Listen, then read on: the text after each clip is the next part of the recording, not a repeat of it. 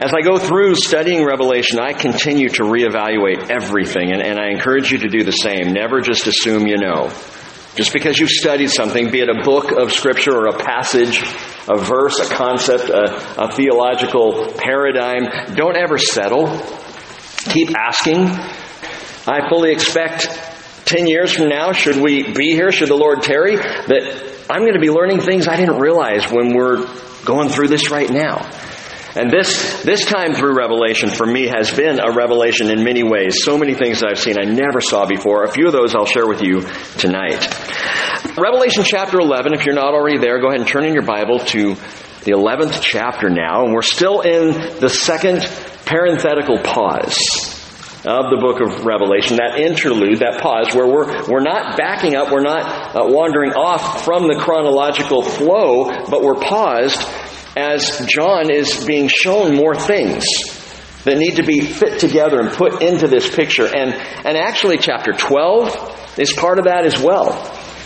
And we'll see these things, and they're so important to our understanding of the big picture and of what God is really trying to do here. But Revelation 11, in this pause, is an intriguing chapter.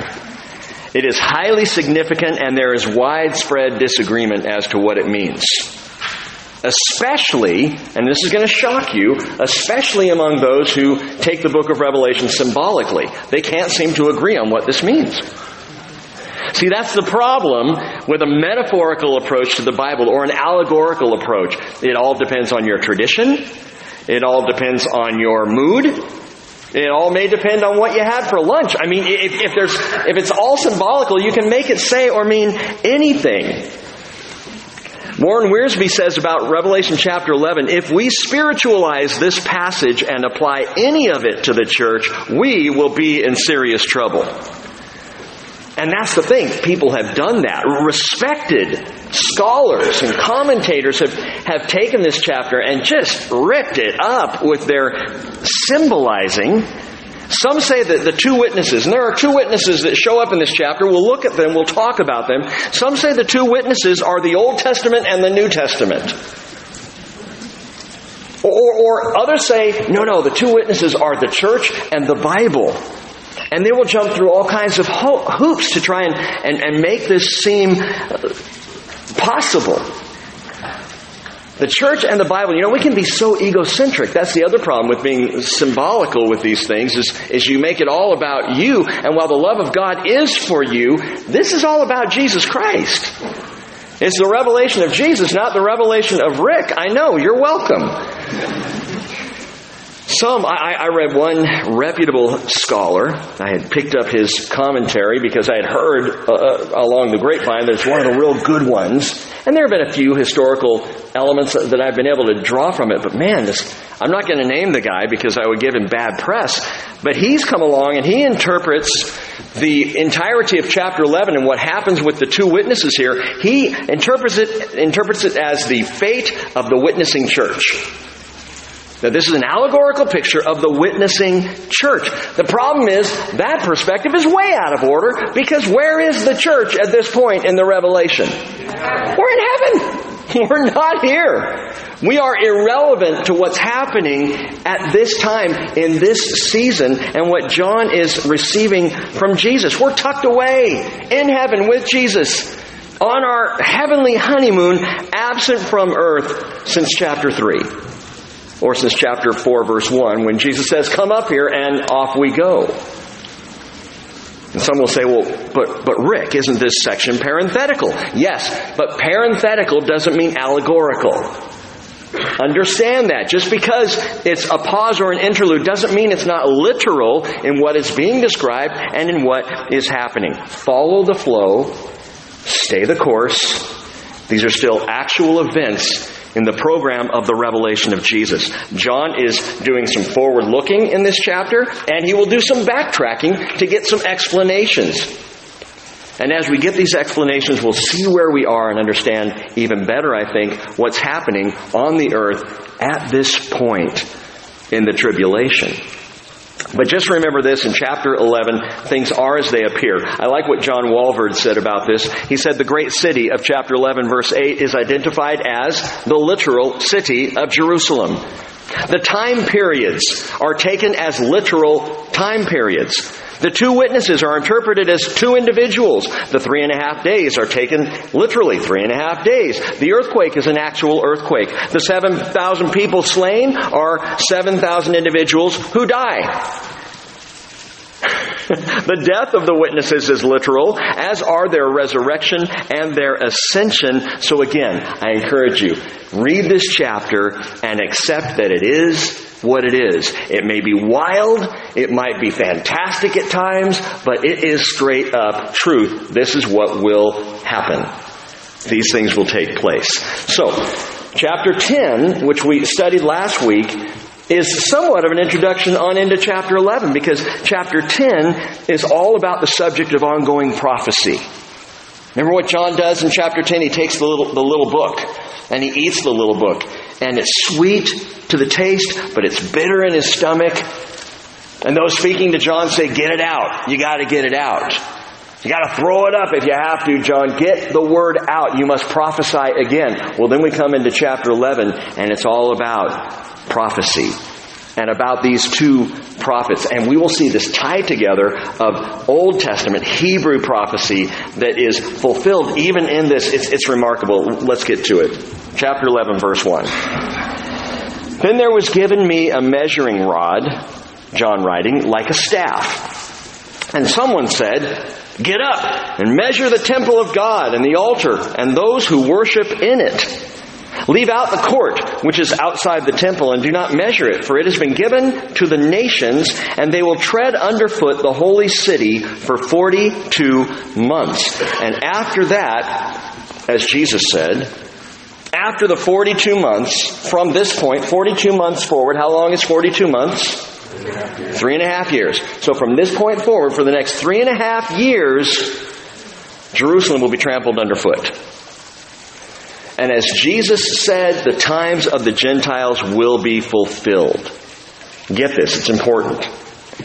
The times of the Gentiles are not fulfilled at the rapture of the church.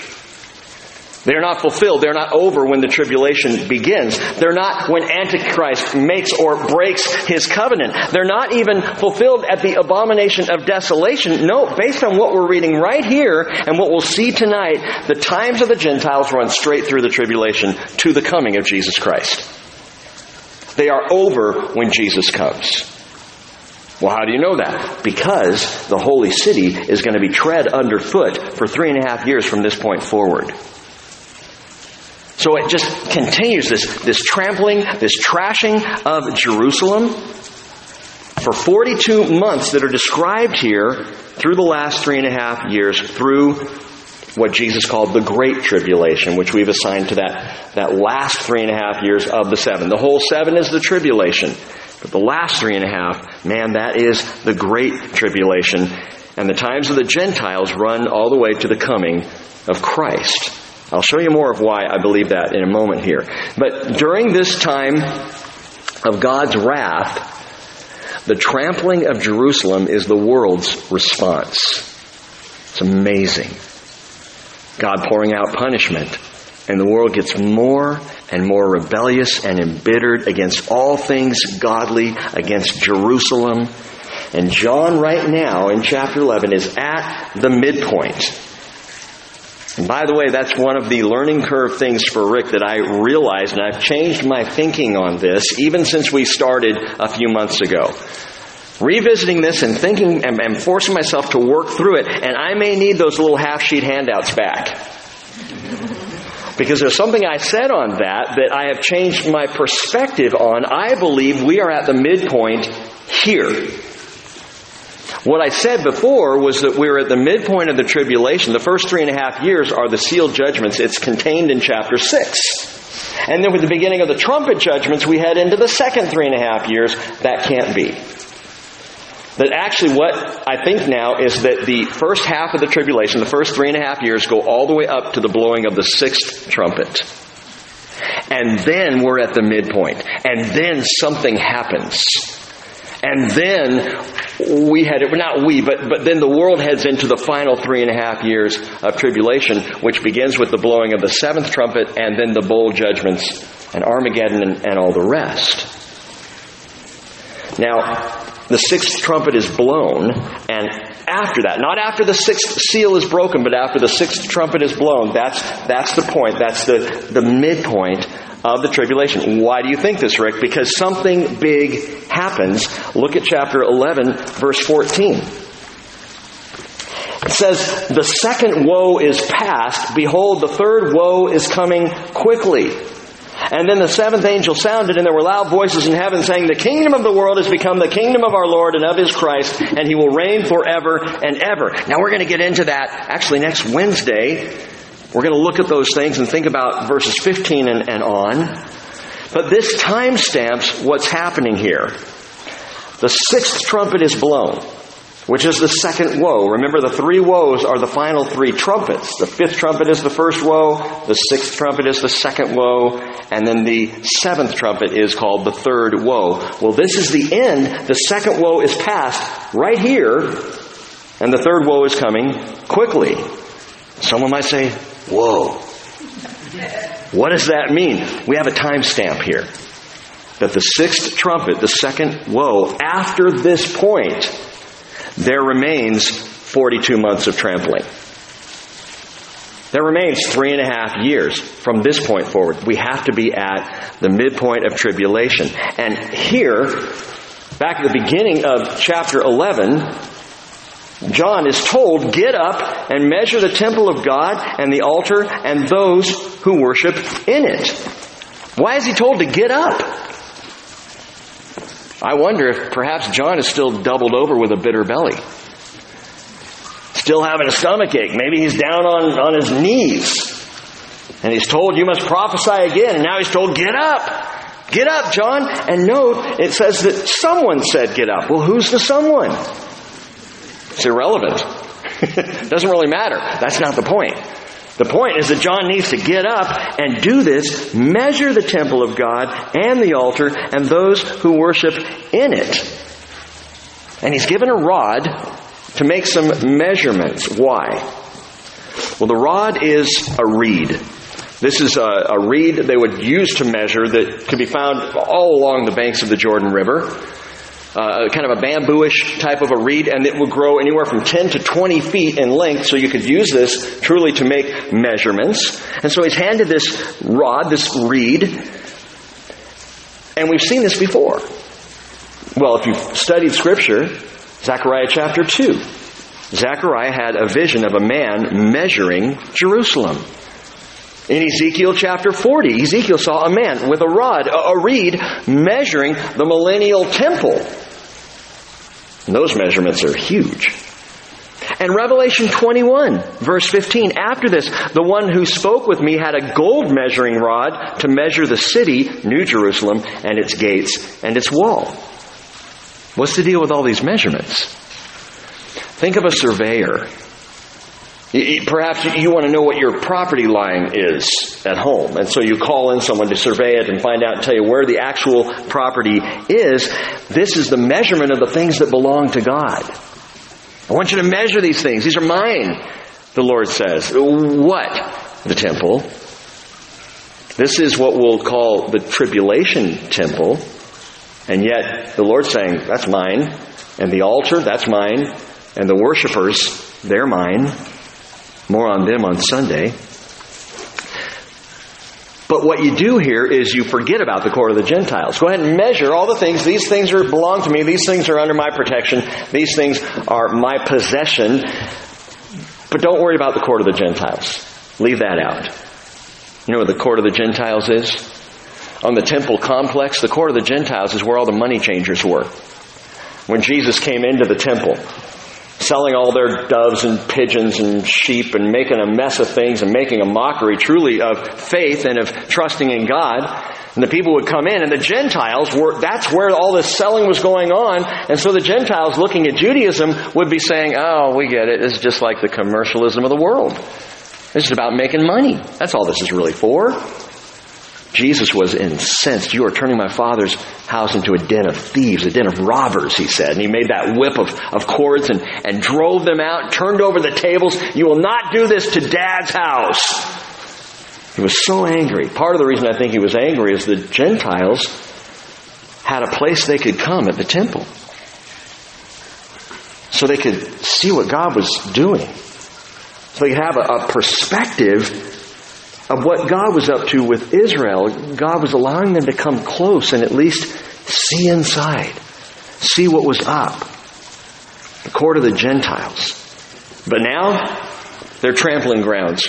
Leave them out, John. Don't measure those. These are left to, and what does he say? These are for the nations to tread underfoot for 42 months. 42 months. Where else have we heard about Jerusalem being tread underfoot?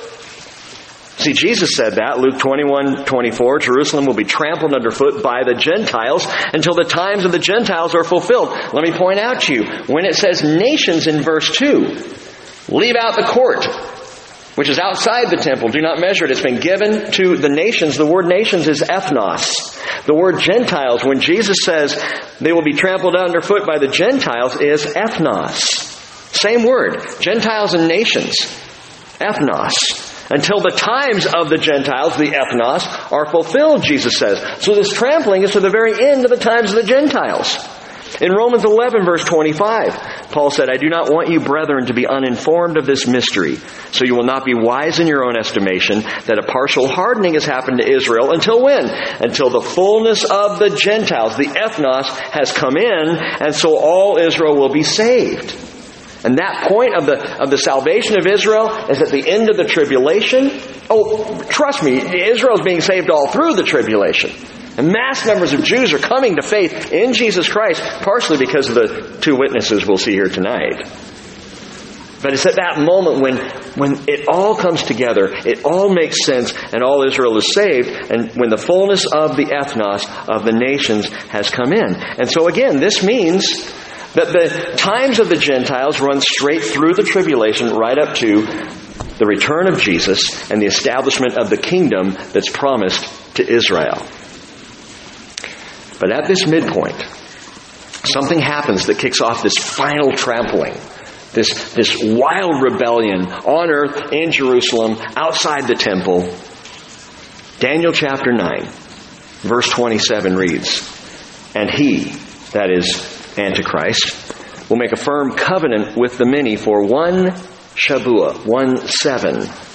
But in the middle of the 7, he will put a stop to sacrifice and grain offering, and on the wing of abominations, one who makes desolate, even until a complete destruction, one that is decreed, is poured out on the one who makes desolate. That's weird prophetic language. Even now, if you don't know the background of what that means, you hear that and go, that's weird. Something's going to happen here that makes destruction on the wing of abomination. What is this? Jesus explains. Matthew chapter 24, verse 15 says, Therefore, when you see the abomination of desolation which was spoken of through Daniel the prophet, standing in the holy place, let the reader understand, then those who are in Judea must flee to the mountains. Whoever's on the housetop must not go down to get the things that are in the house. Whoever's in the field must not turn back to get his cloak. Woe to those who are pregnant and those who are nursing babies in those days. But pray that your flight will not be in the winter or on a Sabbath, for then there will be a great tribulation such as has not occurred since the beginning of the world until now, nor ever will, unless those days have been cut short. No life would have been saved, but for the sake of the elect, those days will be cut short. How short? 42 months. 3.5 years. Jesus is talking about the abomination of desolation that takes place right here at the midpoint of the tribulation. One more place to read and hear from here, 2 Thessalonians chapter 2. It's a key passage. In fact, these three, Daniel 9:27, Matthew 24:15 and following, and 2 Thessalonians chapter 2, are key passages to understanding what's taking place in this trampling that is mentioned at the beginning of Revelation chapter 11. 2 Thessalonians chapter 2, verse 3, Let no one in any way deceive you, for the day of the Lord will not come unless the apostasy comes first, and the man of lawlessness is revealed. This is Antichrist, the son of destruction, or the son of perdition, who opposes and exalts himself above every so-called God or object of worship, and this is what he does. Here's the abomination of desolation. So that he takes his seat in the temple of God, displaying himself as being God. I love the fact that here Paul says, do you not remember that while I was still with you, I was telling you these things? How many of you know about and can explain the abomination of desolation so well that you can sit down with another person and lay it out for them? You know what? Paul says to the church at Thessalonica, don't you remember? We were talking about this. You know how long Paul was at Thessalonica the year before? 3 Sabbaths. That means that in 3 Sabbaths, the apostle had already gone over the abomination of desolation. I wasn't going to do this, but I got to share something with you. I ran across an article this morning, and it's early in the teaching, so I still feel like I've got plenty of time. This is in Prophecy News Watch. And it was really well written, this article. It was actually from a pastor's blog, and I want to read just a couple of excerpts from it that I jotted down here. He says, the prevailing mindset of many Bible-believing pastors today is that eschatology, or the study of future things, is not only separate from the preaching of the gospel, but it detracts from it. They maintain that our task of fulfilling the Great Commission excludes teaching on prophecy, which they believe only confuses believers and stirs up unwelcome controversy. He says this represents a myopic way of viewing both the commands and the teachings of Jesus, who highlighted eternal life as the result of belief in Him and commanded His followers to watch for His return. Jesus did not die on the cross just so we would have a terrific Christian life in this uncertain world filled with sorrow and heartache. He sacrificed His life so that we could receive eternal life with physical and imperishable bodies, reign with Him in a spectacular kingdom, and spend a glorious eternity with Him. Amen? Yeah. That's what He died for. He goes on and says, it's the specifics of our hope of heaven that encourage us each morning as we step out of bed to face a daunting and evil world. It's the details of the Lord's return and our joyous eternity in heaven that comfort us in the midst of sorrow and provide bright hope for tomorrow. Another excerpt here. Jesus stressed at least 2 things after His resurrection. First, He emphasized how He had fulfilled prophecy in Luke 24. And in doing so, He instructed His followers about the kingdom of God, Acts chapter 1, verse 3. And then He told His followers to proclaim the gospel, the good news. The good news is not just that Jesus died for you so you could be happy. He died for you to wash away your sins that you might live for Him in eternity, and eternity is worth looking forward to. That's the whole idea. And then he quotes C.S. Lewis, great quote. Lewis said, if you read history, you will find that the Christians who did most for the present world were just those who thought most of the next.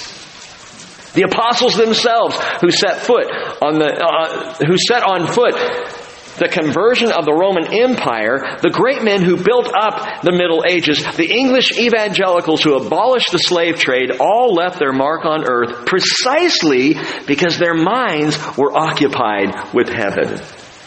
It is since because Christians have largely ceased to think of the other world that they have become so ineffective in this one. And he's right on. Our study, our understanding of Bible prophecy is so vital because it energizes our faith. It keeps us looking forward. It calls us to be heavenly minded people, not stuck in the day-to-day of the earth. And the more heavenly minded we are, the more effective we're going to be in this world. Well, Paul, in his 3 Shabbats, 3 Sabbaths, 3 weeks, or at the outside 5 weeks if you go a week on either side, 5 weeks at the most in Thessalonica, taught them about the abomination of desolation, taught them about the revelation of Jesus Christ, explained to them what was coming prophetically. That was part of Bible 101 for the church at Thessalonica. And now he's saying, do you remember we talked about these things, that Antichrist is going to come, he's going to go into the temple of the Lord, he's going to establish himself and claim to be God. That's the abomination of desolation. It's an abomination to God. It desolates the temple because it defiles it. And at the midpoint of the 7-year tribulation, 3.5 years in, Antichrist finally will play his hand.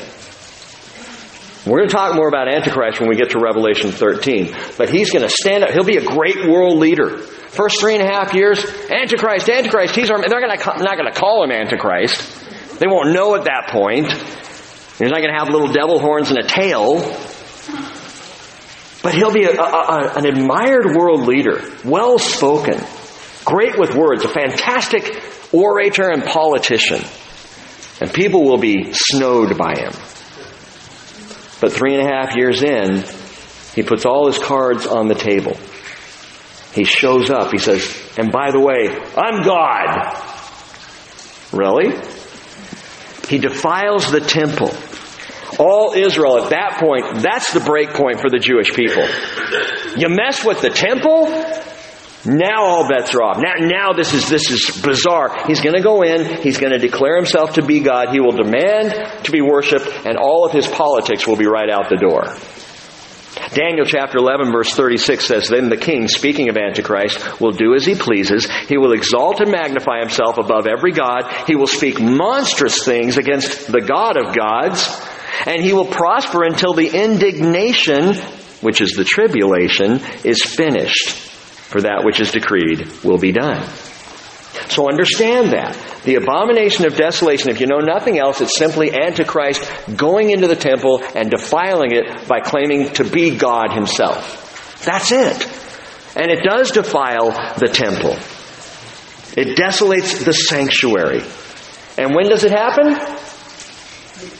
At the midpoint of the tribulation. Let me ask that again. When does this happen? At the midpoint of the tribulation. You can say 3.5 years in, 42 months in, 1,260 days, whatever you want to say. But it's right at this midpoint that he stands up and he declares ownership of the world, himself to be God, and he wants to be worshipped. And then something else happens.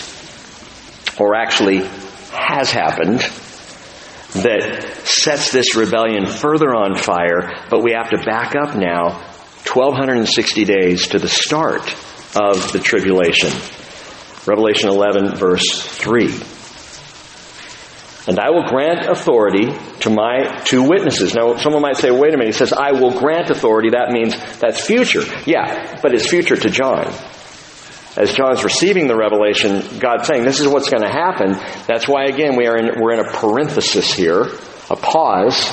Here's what's going to happen leading up to all of this. I will grant authority to my 2 witnesses, and they will prophesy for 1,260 days clothed in sackcloth. 1,260 days is 3.5 years. Same as 42 months. By the way, it's worth noting, 1,260 days is the time frame always used when he's talking about the first half of the tribulation. When he's referring to the second half, he says 42 months, or a time times and half a time. So, when it's the first half, it's 1,260 days. This is happening, I believe, the 2 witnesses are during the first 3.5 years. Okay? So he's looking back and he's saying this is what has been taking place up to the midpoint, and we will get to the midpoint with the 2 witnesses here in just a few minutes. But are you with me? I don't want to lose you on this. Abomination of desolation happens at the midpoint. The trampling of Jerusalem. Leave out the court of the Gentiles because it's going to be trampled underfoot for the last 3.5 years. So that's where we are. We're standing on this midpoint precipice. But now what the Lord has to do with John is take him back to talk about the 2 witnesses and bring him up to this midpoint, which we'll get to by verse 7. All right? With me. Anyone not with me? Raise your hand if I've completely confused you. Or just look confused. Okay, that's too hard to count. So we go back, and we're talking now about, 2 witnesses. Check this out, verse 3. I will grant authority to my 2 witnesses, my 2 marteo, or my 2 martus. It's where we get the word martyr. That's important. They're my 2 witnesses. They're my witnesses because of who they are, but also because of what they do. And by the way, a martus is that. A martus is not just someone who claims to be a martus. They're a martus because they testify. So they both testify and they are witnesses. They are martus. They will prophesy for 1,260 days, clothed in sackcloth. So now we're looking back. Again, first 3.5 years. First 3.5 years. The witnesses are unquestionably two men. They are not the Old Testament and the New Testament. They are not Israel and the church. They are not some other symbolic iteration of whatever someone wants to make up that fits their own denominational tradition. They are simply two martus, two witnesses, two men who stand up and begin to prophesy. They are dressed in the latest fashion from sackcloth Fifth Avenue. Sackcloth is the style of prophets who are calling for repentance. Prophets who are in mourning. And so they're in this place. They show up, and from the very beginning of their prophesying, they are dressed in robes of repentance. They are dressed to mourn over the state of the world and the state of all things as this tribulation period now is getting underway. So we're all the way back. These guys show up as the first seal is being broken. As Antichrist comes riding in and all these things start to come down, these guys are already there and they begin to prophesy and they're calling for repentance, which is what we saw in the entire first half of the tribulation. Repent! The 144,000 witnesses are cut loose. They're going out saying repent. The two witnesses now are saying repent. God's call for repentance is all happening in these first 3.5 years. And note, there are two witnesses just as Torah law requires. Deuteronomy 19:15, a single witness shall not rise up against a man on account of any iniquity or any sin which he has committed. On the evidence of 2 or 3 witnesses, a matter shall be confirmed. And Jesus even confirmed that. Matthew 18:15, if your brother sins, go show him his fault in private. If he listens to you, you've won your brother.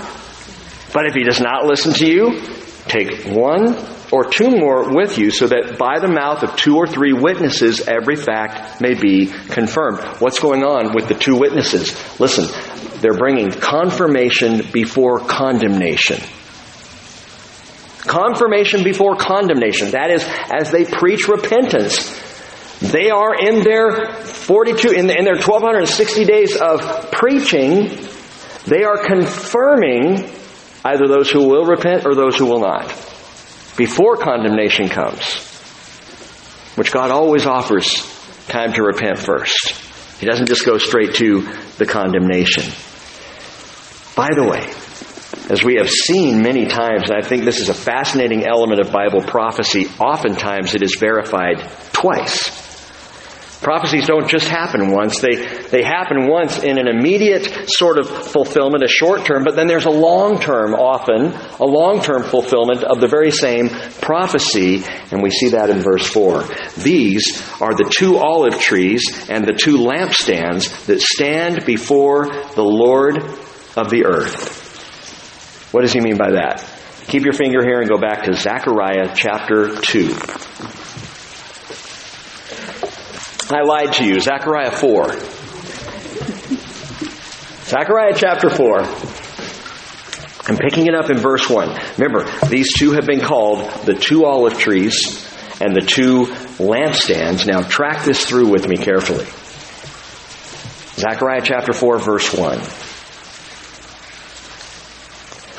Then the angel who was speaking with me, and by the way, the angel here, I believe, is none other than Jesus. This is the Malach Yahweh, the angel of the Lord. This is the pre-incarnate appearance. And it's one of many, many times throughout the Hebrew Scriptures where God shows up in the flesh. Well, who is God in the flesh? Jesus. So I believe we're talking about a Christophany, and Jesus is the one who's bringing this prophecy. And don't be weirded out by that, because remember what Peter said. The prophets made careful searches and inquiries, trying to figure out when the Spirit of Christ within them told them about the sufferings of Christ and the glories to follow. So we know Christ was talking to the prophets. So here we go. The angel, the Malach, who was speaking with me, returned and roused me as a man who is awakened from his sleep. And he said to me, "What do you see?" And I said, "I see, and behold, a lampstand, all of gold," which, of course, Zechariah would understand what the lampstand was, with its bowl on top of it. and its 7 lamps, along with its 7 spouts, belonging to each of the lamps which are on the top of it. And also I see 2 olive trees by it, one on the right side of the bowl and the other on the left side. And then I said to the angel who was speaking with me, saying, "What are these, my Lord?" And so the angel who was speaking with me answered and said to me, "Do you not know what these are?" And I said, "No, my Lord." And Zechariah sounds a lot like John. See, the prophets are only amazing inasmuch as they repeat what they've been told. They're not anything special in and of themselves. I can't wait to meet guys like Zechariah, but Zechariah was only special because he told us what God told him. He's just a mouthpiece. He's just an instrument. So are you. So are you in this world. Instruments of the Lord, mouthpieces, messengers. We just bring what God has given us to bring. And so he says, I don't understand what I'm seeing here. Now, it's not the lampstand that bewilders Zechariah. It's all the additional items that are attached to it that are unusual. The lampstand that stood there in the holy place in the temple. Every Jew would understand the lampstand, would know what it looked like, would have a picture of it. They would know it had 7 branches going up and 1 main shaft and 7 lamps that each had oil in them, and the oil lamps were kept burning in the holy place by the priests. They all understood that. But what's going on here? There's a bowl suspended above this menorah. That's unusual. There's 7 spouts on each lamp to receive oil from the bowl for a total of 49 spouts coming out of the lamps. That's unusual. There are 2 golden pipes that are feeding golden oil into the bowl, and we see that down in verse 12. He hasn't even mentioned that one yet. He's just overwhelmed by this bizarre picture of this lampstand with all these accoutrements. And the 2 golden pipes are tapped into 2 leafy olive branches, each running from 2 olive trees. And none of that stuff was present in the tabernacle or in the temple. It was just the lampstand. So he's looking at this, and that's why he says, I don't understand what I'm looking at here. What's the point? What's this thing? And the angel of the Lord makes it clear the vision is a picture of the endless flowing power of the Holy Spirit, because he says in verse 6, "Then he said to me, this is the word of the Lord to Zerubbabel, saying, not by might nor by power, but by my Spirit, says the Lord of hosts." What a great picture. Zerubbabel, he was the governor of Jerusalem. And Joshua was the high priest. And they came back with Ezra and the first set of exiles who came back from Babylonian captivity. So this is around 535 or so BC. They all came back into Jerusalem, which had been decimated by Babylon. They began to start to build houses. They lay a foundation for the temple. And they're there. And Zechariah is the prophet. Haggai is also prophesying at the time. But you've got Zerubbabel and Joshua, and these guys are in charge. That would be a tough place to be in charge. Easily discouraged. And God gives Zechariah this vision to tell to Zerubbabel, hey, listen, you're not going to do this in your power. It's not you. Think about the lampstand and the oil and the olive trees and this endless supply of flowing golden oil, not by might, not by power, but by my Spirit, says the Lord. I love the verse. Perhaps you do too. One of the greatest reminders when life gets tough. I can't make this work. I can't figure this mess out. I don't know what to do, Lord. And he says, not by might, not by power, but by my Spirit. Keep this lampstand picture in your mind for when life gets hard, because what Zechariah sees is an endless supply of the golden oil. An endless supply of the Holy Spirit. Never ending. God doesn't give you His Spirit and then pull back. He doesn't anoint you with gifts, callings, and anointings and then say, I'm going to have to turn off the spigot for a while and let you dry out. The oil of the Spirit of God is always, it's constant. It flows and flows and flows like a fresh olive tree pouring into the bowl, pouring into the lampstand. That's the beautiful picture that's being seen here. Now you might say, okay, but wait, if I'm comparing this prophecy with what John talks about in the Revelation, John talks about 2 olive trees. Okay, there are 2 olive trees in Zechariah 4.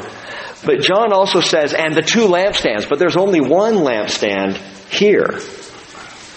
Why does Revelation speak of 2 each? Skip down to verse 11 of Zechariah 4. And then I said to him, Zechariah speaking, what are these 2 olive trees on the right of the lampstand and on its left? And I answered the second time and said to him, what are the 2 olive branches that are beside the 2 golden pipes which empty the golden oil from themselves? And so he answered me saying, note this, watch this, do you not know what these are? And I said, no, my Lord. By the way, why does he keep saying that? Do you not know what these are? He keeps saying, he knows that Zechariah doesn't know. Just like John doesn't know, which is why John keeps asking. And yet he keeps saying, don't you know what these are? Don't you know what these are? Don't you know what he's doing?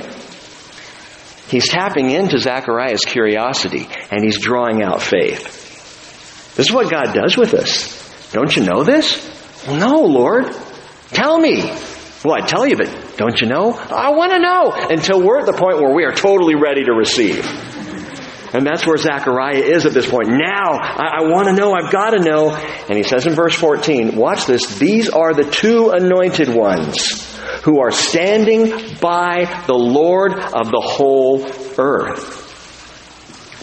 Anointed ones, it's a great phrase, the B'nai Yitshar. These are the B'nai Yitshar. These are the 2 sons of oil. The sons of oil. Now, practically speaking, these sons of oil were an encouraging picture for Zerubbabel and Joshua. But prophetically, these 2 anointed ones could not be Zerubbabel and Joshua. Now, I don't know if you've ever heard teaching on Zechariah 4 before. Perhaps you have in this place. But let me explain to you that Zerubbabel and Joshua are not the 2 olive trees. Nor are they the 2 lampstands. They are being encouraged that the Holy Spirit of the living God is being poured into them in the same way that they see the Spirit poured into the lampstand in this vision. But they are not the olive trees, and they are not the B'nai Yitshar. They are not the sons of oil. How do you know that? Because in verse 14, these are the 2 anointed ones who are standing by the Lord of the whole earth. They're standing by the Lord. They're not the ones standing for the Lord on the earth. They're already with the Lord. Get what I'm saying? That these 2 represented in this early prophecy, this prophecy is about the 2 witnesses who at this time were standing by the Lord. They're already there.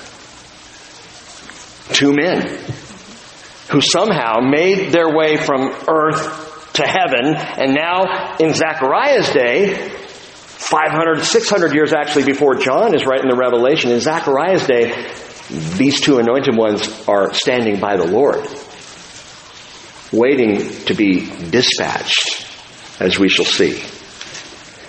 John gives us, and you can go back to Revelation 11, he gives us the fulfillment of Zechariah's prophecy. Zerubbabel and Joshua are not the fulfillment. They're the recipients of the encouragement that the Spirit of God is constant in its flow. That God doesn't stop giving of Himself. But they're not the 2 olive trees. They're not the 2 lampstands. These 2 are standing by the Lord. Who are they? Revelation 11, verse 5. If anyone wants to harm them, fire flows out of their mouth and devours their enemies. So if anyone wants to harm them, he must be killed in this way. These have the power to shut up the sky so that the rain will not fall during the days of their prophesying, and they have the power over the waters to turn them into blood, and to strike the earth with every plague as often as they desire. 2 witnesses, note their powers, and let's consider them for a minute. Witness number 1.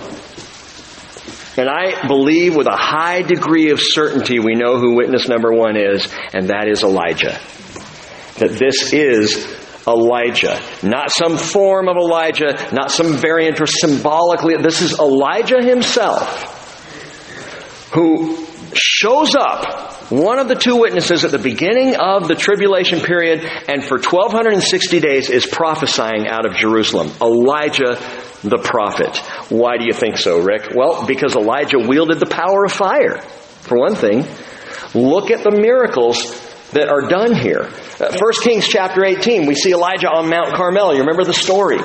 Beautiful Mount Carmel there in Israel, looming up above the Mediterranean. And he's up there, squared off against the 400 prophets of Baal. And he says, I'll tell you what, let's set up altars here. You set up your altar and you cry out to your God, and I'll set up an altar and I'll cry out to my God, and let's see what he does. And so they start to cry out to their God. They set up their altar. They cut up, they do all the wood around, and then they begin to cry out that their God would bring fire from heaven. Nothing happens. All day long. It just goes on. And Elijah, it's great. He begins to taunt them. You know the story? Well, maybe your God's taking a nap.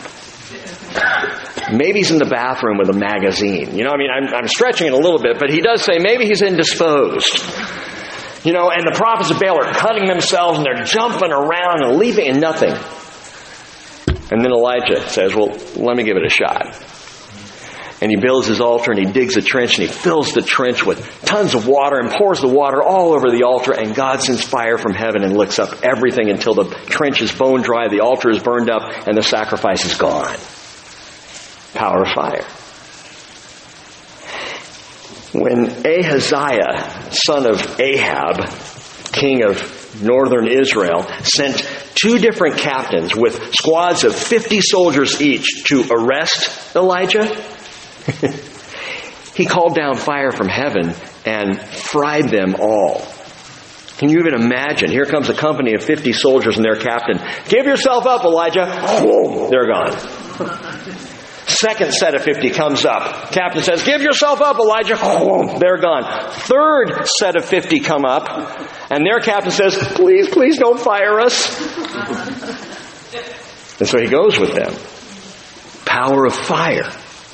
As we see with these witnesses, we also read of, Elijah's departure from this earth in 2 Kings chapter 2, verse 11. You know how he went out, riding up on a fiery chariot ride to heaven. Uber can't provide that.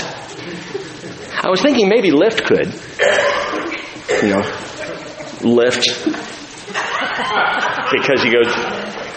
So he goes up in a fiery chariot. Wow. What else did Elijah have the power of? He had power to stop up the rain. 1 Kings chapter 17 and 18, he prayed that the sky would not give rain, and it didn't. Anyone remember how long? 3.5 years. 1,260 days. That's interesting. James chapter 5 verse 17 says, and note this, Elijah was a man with a nature like ours. In other words, just like you. Just like me. Powerful, awesome, great Elijah. He was just like you. He was just anointed by God for a task. But no different than you, no different than me. And he prayed earnestly that it would not rain. And it did not rain on the earth for 3 years and 6 months. Half the length of the tribulation. Same time frame. And note that this guy who was just like you did this mighty work. How? He prayed. Which is James' point, Yaakov's point. He's making the point there in the 5th chapter of his book that, look, pray. Pray. If you're sick, pray. Got a problem, pray. Need some help, call on the elders to pray. Elijah was no different than you, but he prayed, and look what happened. So pray and trust the Lord to bring His strength. Add to all of that information about Elijah the fact that he never died, and you have a compelling case that after having been caught up in that fiery chariot, that this is one of the 2 witnesses. In fact, a century after he was caught up, God spoke through the prophet Malachi, saying in Malachi 4 verse 5, behold, I am going to send you Elijah the prophet before the coming of the great and terrible day of the Lord. He will restore the hearts of the fathers to their children and the hearts of the children to their fathers, so that I will not come and smite the land with a curse. That's a very specific prophecy. This happened 100 years after Elijah was out of the area, off the scene. I'm going to send Elijah the prophet. So if you were wondering which Elijah he's talking about, no question. I'm going to send him. But you know what we do? We allegorize. How many of you have heard in perhaps a church somewhere at some point that, well, Elijah's John the Baptist? Right? He's the Elijah. But Malachi didn't say, I'm going to send one like Elijah.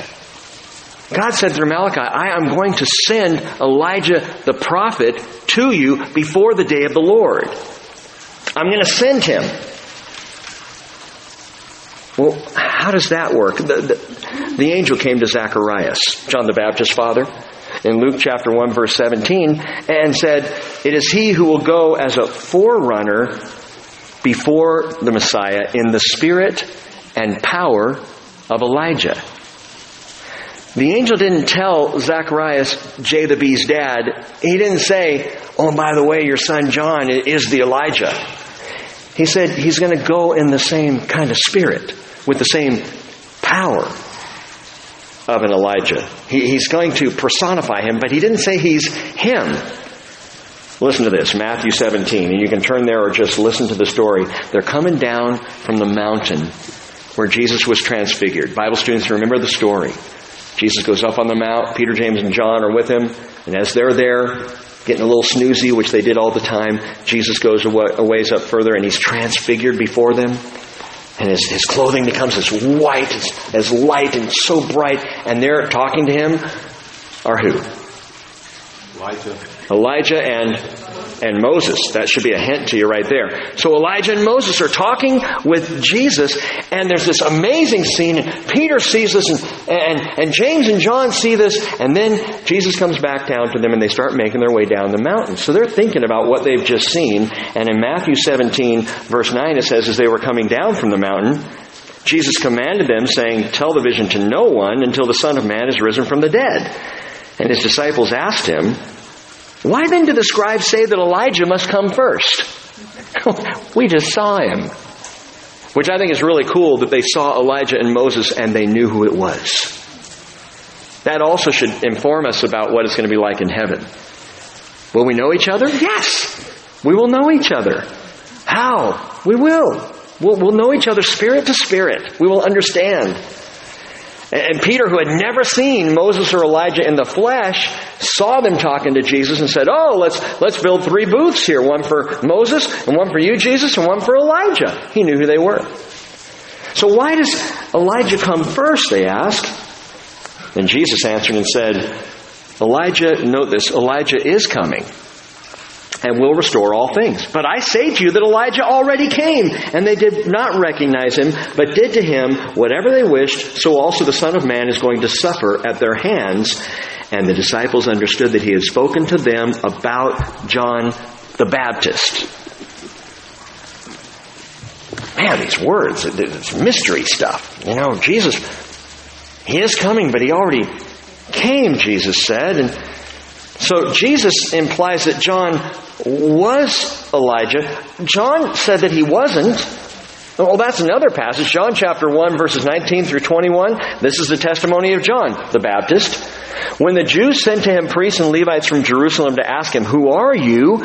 He confessed and did not deny, but confessed, I am not the Christ. And they said, what then? Are you Elijah? And he said, nope. Not me. No, I'm not Elijah. Okay. So Jesus said he was. John said he's not. Listen again to Malachi 4. Behold, I am going to send Elijah the prophet before the coming of the great and terrible day of the Lord. Malachi says specifically, Elijah would come as a forerunner of judgment, not as a forerunner of grace. John the Baptist, in the spirit and power of Elijah, came as a forerunner of grace, Jesus' first coming. So in that way, he's like Elijah, but he is not Elijah. And again, in Jesus' words, and he said it clearly, Elijah is coming. The Elijah is coming and will restore all things. But I say to you, Elijah already came. The implication, John the Baptist in the spirit and power of Elijah, that's already happened. But Elijah is coming. Jesus covers both grounds. And makes it very clear, from Jesus' perspective, there is a day coming, yet future, when Elijah is going to show up on the earth. Revelation chapter 11. First of the two witnesses, it is Elijah. And he's testifying there in Jerusalem. Well, how about witness number 2? Well, we already have the hint from the Transfiguration. I absolutely believe it's Moses, but this one is much more argued by people. I think we're seeing Moses and Elijah in Jerusalem prophesying for 1,260 days. And some say, well, it can't be Moses. Why?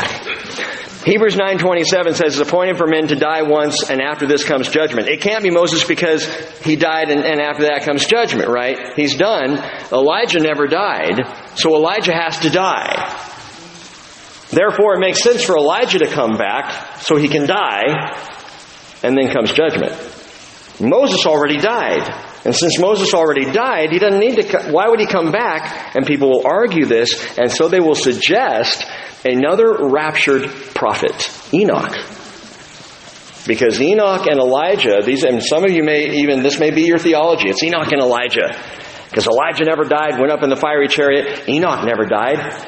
Genesis chapter 5, Hebrews chapter 11, he was raptured. So he never died. So these two never died. It's got to be the two non-died guys. Enoch. Now I like Enoch. Enoch rocks. He's cool. I want to meet him. I want to get to know him. First guy raptured. Amazing. But Enoch didn't have the power to turn the waters to blood, did he? Enoch didn't deal in plagues, did he? There's only one prophet of Israel who had a handle on all of that. And that prophet is Moses. You also got to factor in some other things about Moses. Like there's a really strange debate that takes place. We got a one-verse picture of it in Jude, verse 9. Jude's little letter, Michael the archangel, when he disputed with the devil and argued about the body of Moses, did not pronounce against him a railing judgment, but said, "The Lord rebuke you." Now, Jude's reason for adding that is just to say, man, those who revile angelic authorities, man, they don't know what they're doing. Show some respect, But in this, we get this picture that there was an argument that took place between Michael and Satan, and the argument was over the body of Moses. That's weird. Why would the devil want the body of Moses? Maybe so he could never come back. Maybe to shut the mouth of a witness to keep him from returning. And I can almost guarantee you Satan at some point had studied Zechariah chapter 4. Had some sense of what God might be doing. And listen, even though death is appointed and then judgment, there's an entire generation of the raptured church that will not die, whose judgment took place 2,000 years ago at the cross of Jesus Christ. So yes, the standard is it's appointed for man once to die and then comes judgment. That's the appointment, but that's not the way grace works. God says, I want to take that appointment off the books. I want to save you at the cross. And some of you, if you're alive at the time of my coming, you're never going to die. You will never die. That thrills me. What a cool thought. So it's not just Elijah who was caught up in a fiery chariot, or Enoch. See, Enoch is a picture of the raptured church, a picture of those who will go up and will never taste death, and there will be many. And I'm planning on being one of them. Although as the years tick by, it's getting a little more dicey.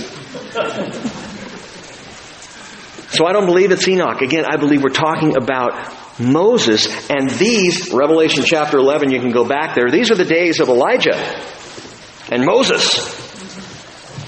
And they're the ones prophesying, and furthermore, go back to the Transfiguration, the summit, that prophecy summit with Jesus. What a great conference. Jesus and Moses and Elijah, they're up there talking. It's in Matthew 17, Mark 9, Luke 9. And by the way, in Luke chapter 9, we find out what they were talking about. If you ever wondered, Luke 9 verse 30, 2 men were talking with him, and they were Moses and Elijah, who appearing in glory were speaking of his departure, which he was about to accomplish at Jerusalem. They were encouraging Jesus. Wow. Moses and Elijah talking with Jesus, encouraging Jesus, sharing with him. Elijah, Israel's greatest prophet.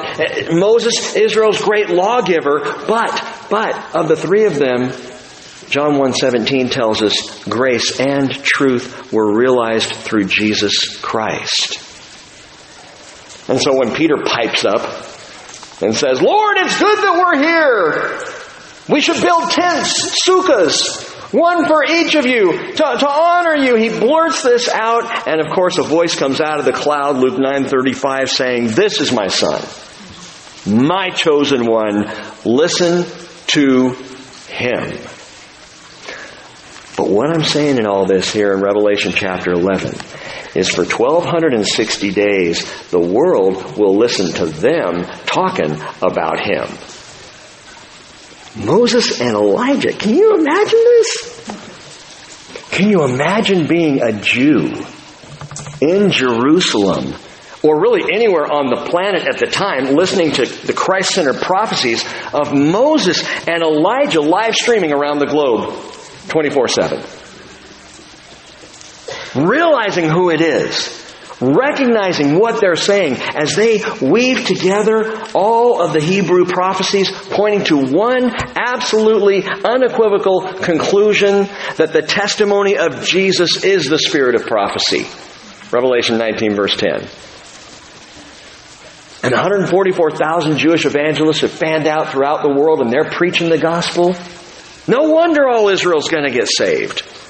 No wonder Jews on the planet at the time will come to amazing faith in Jesus Christ, because these two sons of oil, who in Zechariah's day were standing by the Lord, are now sent down and are speaking these prophetic truths of Yeshua HaMashiach, Jesus Christ, in a way that, Jewish people can embrace from their two greatest prophets. Well, the two witnesses are also, as I said, martus, martyrs, and they will be. Verse 7. When they finish their testimony, the beast that comes up out of the abyss will make war with them and overcome them and will kill them. And their bodies will lie in the street of the great city, which mystically is called Sodom and Egypt, where also their Lord was crucified. That tells us exactly where they are. They're in Jerusalem. Where the Lord was crucified. He was crucified just outside the city gate, to the north of the city, there at Golgotha. Where the Lord was crucified. Jerusalem, no question. And John, note this, three things about it. He calls it the great city. Everywhere else in Revelation, when he says the great city, he's talking about Babylon. So when he calls Jerusalem the great city, he's not doing it as a compliment here. He's describing what's going on in Jerusalem. It is akin to Babylon, the great city. Perhaps because of its close ties also with Antichrist. And then he says, mystically, it's called Sodom and Egypt. Mystically, the word there is pneumatikos. Spiritually. I don't even know why they say mystically, but it's spiritually called Sodom, spiritually called Egypt. Why Sodom? Because Jerusalem at the time will be morally depraved. You know, something started taking place in Jerusalem in 2006, I believe it was, the first time. The World Gay Pride March. Not in Tel Aviv. See, Jews today will say you go to Tel Aviv to play, you go to Jerusalem to pray. You would expect a march like that to take place in Tel Aviv, not Jerusalem. But 2006, the annual march for the LGBTQRS community, happens in Jerusalem. It's called Sodom, and the name fits. Isaiah prophesied, and the Lord through Isaiah called Jerusalem back then Sodom. Hear the word of the Lord, Isaiah chapter 1 verse 10, you rulers of Sodom. Give ear to the instruction of our God, you people of Gomorrah. because of the depravity that was going on. Spiritually, it's also Egypt, he says here. Spiritually, Egypt. Why Egypt? Because once again, the people of God are in captivity. They're enslaved in Jerusalem of all places. Especially the closer we get to this midpoint. And we are at, by the way, the midpoint when they have finished their testimony. Because he said they will testify, they will prophesy for 1,260 days. Testimony's done, and they're killed. In Jerusalem, at the midpoint of the tribulation, in this place now called Sodom and Egypt. And note this also, the one who kills them is the beast that comes up out of the abyss. This is the first of 36 references to the beast in the book of Revelation. So you're going to be hearing a lot about the beast, or variants of the beast, for there's the beast that comes out of the sea, and there's the beast that comes from the land. We'll get to them in chapter 13. This is a beast, the beast that comes up out of the abyss. What exactly does that mean? Look back at chapter 9, verse 11. Remember, we read about the abyss, the abuso, the bottomless pit. How it was opened up when the fifth trumpet was blown, the first woe, and out came those demon locusts. And it says in verse 11 of Revelation 9, they have as king over them the angel of the abyss. And his name in Hebrew is Abaddon, and in Greek he has the name Apollyon. It means destroyer. This king of the demons of the abyss. And John tells us that this is the very one who kills the two witnesses. He's the one who kills Moses and Elijah, takes them down after their testimony is finished, makes war with them, overcomes them. The beast that comes out of the abyss. Who is this? Well, I have two options for you, and beyond this, I don't know. Either this beast is simply the killing agent of the Antichrist, or Antichrist is Apollyon. Antichrist himself is Abaddon. He is the king of the demons who come out of the abyss. He is the angel of those demons. The leader, if you will. Could go either way. Charles Feinberg says an indignity of immense proportions happens here, especially in the Middle East, that their bodies lie out on the street for 3 days. Just lie there bloating and steaming and dying or dead. I mean, this horrible, horrible indignity. And Feinberg says, with satanic cunning and deception, the beast has won over the masses to his position. How do we know that? Verse 9, those from the peoples and tribes and tongues and nations will look at their dead bodies for 3.5 days. And how long is the 3.5 days? It's 3.5 days. Thank you. Thank you. They will look at their bodies for 3.5 days and will not permit their dead bodies to be laid in a tomb. And those who dwell on the earth will rejoice over them and celebrate, and they will sing gifts to one another, because these two prophets tormented those who dwell on the earth. How did they torment them? They kept asking them to repent. Don't tell me about Jesus anymore. Stop telling me to confess my sin and repent and become a Christian like you. Leave me alone. Oh, it's just torment. It is when you have a heart that's rebelling against the Lord. And so they give each other gifts. This is anti-Christmas. They're passing them around and celebrating and enjoying this. It's ridiculous. Shows us that their treatment of the dead bodies of the two witnesses shows us the total depravity on the planet at the time, and it also signals the death of all hope. Verse 11, but after the 3.5 days, the breath of life from God came into them, and they stood on their feet, and great fear fell upon those who were watching them. Can you imagine? 3.5 days. They're done. They're wasted. We're finally... Up they stand. I would love to watch that. I won't be there. I'd love to see this. Maybe we can get someone to take some video and bring it to have it show us later. But I would love to see, people with their iPhones going, as they stand up. And I don't know what they're going to do. Can you imagine? Looking at each other. And what happens after that? They heard a loud voice from heaven saying to them, "Come up here." Why? Because that's what God says when He's about to rapture people. Come up here. And they went up into heaven in the cloud, and their enemies watched them. They go from utter indecency and indignity to honor, as God lifts them up right in front of the whole watching world. And everyone's watching. And again, this whole thing is going to be live streamed. It's the great thing about Revelation is it tells us about things before they could possibly have happened. Back in the early 90s, this couldn't have happened. How could the whole world watch this take place? How could people, verse 9, from tribes and tongues and nations look at their dead bodies for 3.5? How can you do that? Well, we can now. Just turn on your TV, you can see anywhere in the world. We just watch it taking place. Well, people have been studying this for 2,000 years. We've just figured out how to live stream stuff. Amazing. But they are lifted up in the sight of all people, raptured. It's just awesome. And verse 13 says, "And in that hour there was a great earthquake, and 1/10 of the city fell, and 7,000 people were killed in the earthquake." Hang on just a second right there. The greatest fault line on planet Earth is called the Great Rift Valley. It runs straight through Israel, down into North Africa. At the Kotel, which is the western wall there in Jerusalem, of the Temple Mount, there's a long tunnel.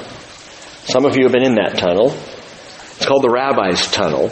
And you go in that shaft, you follow it down, and it runs alongside, and you can see the base stones of the temple.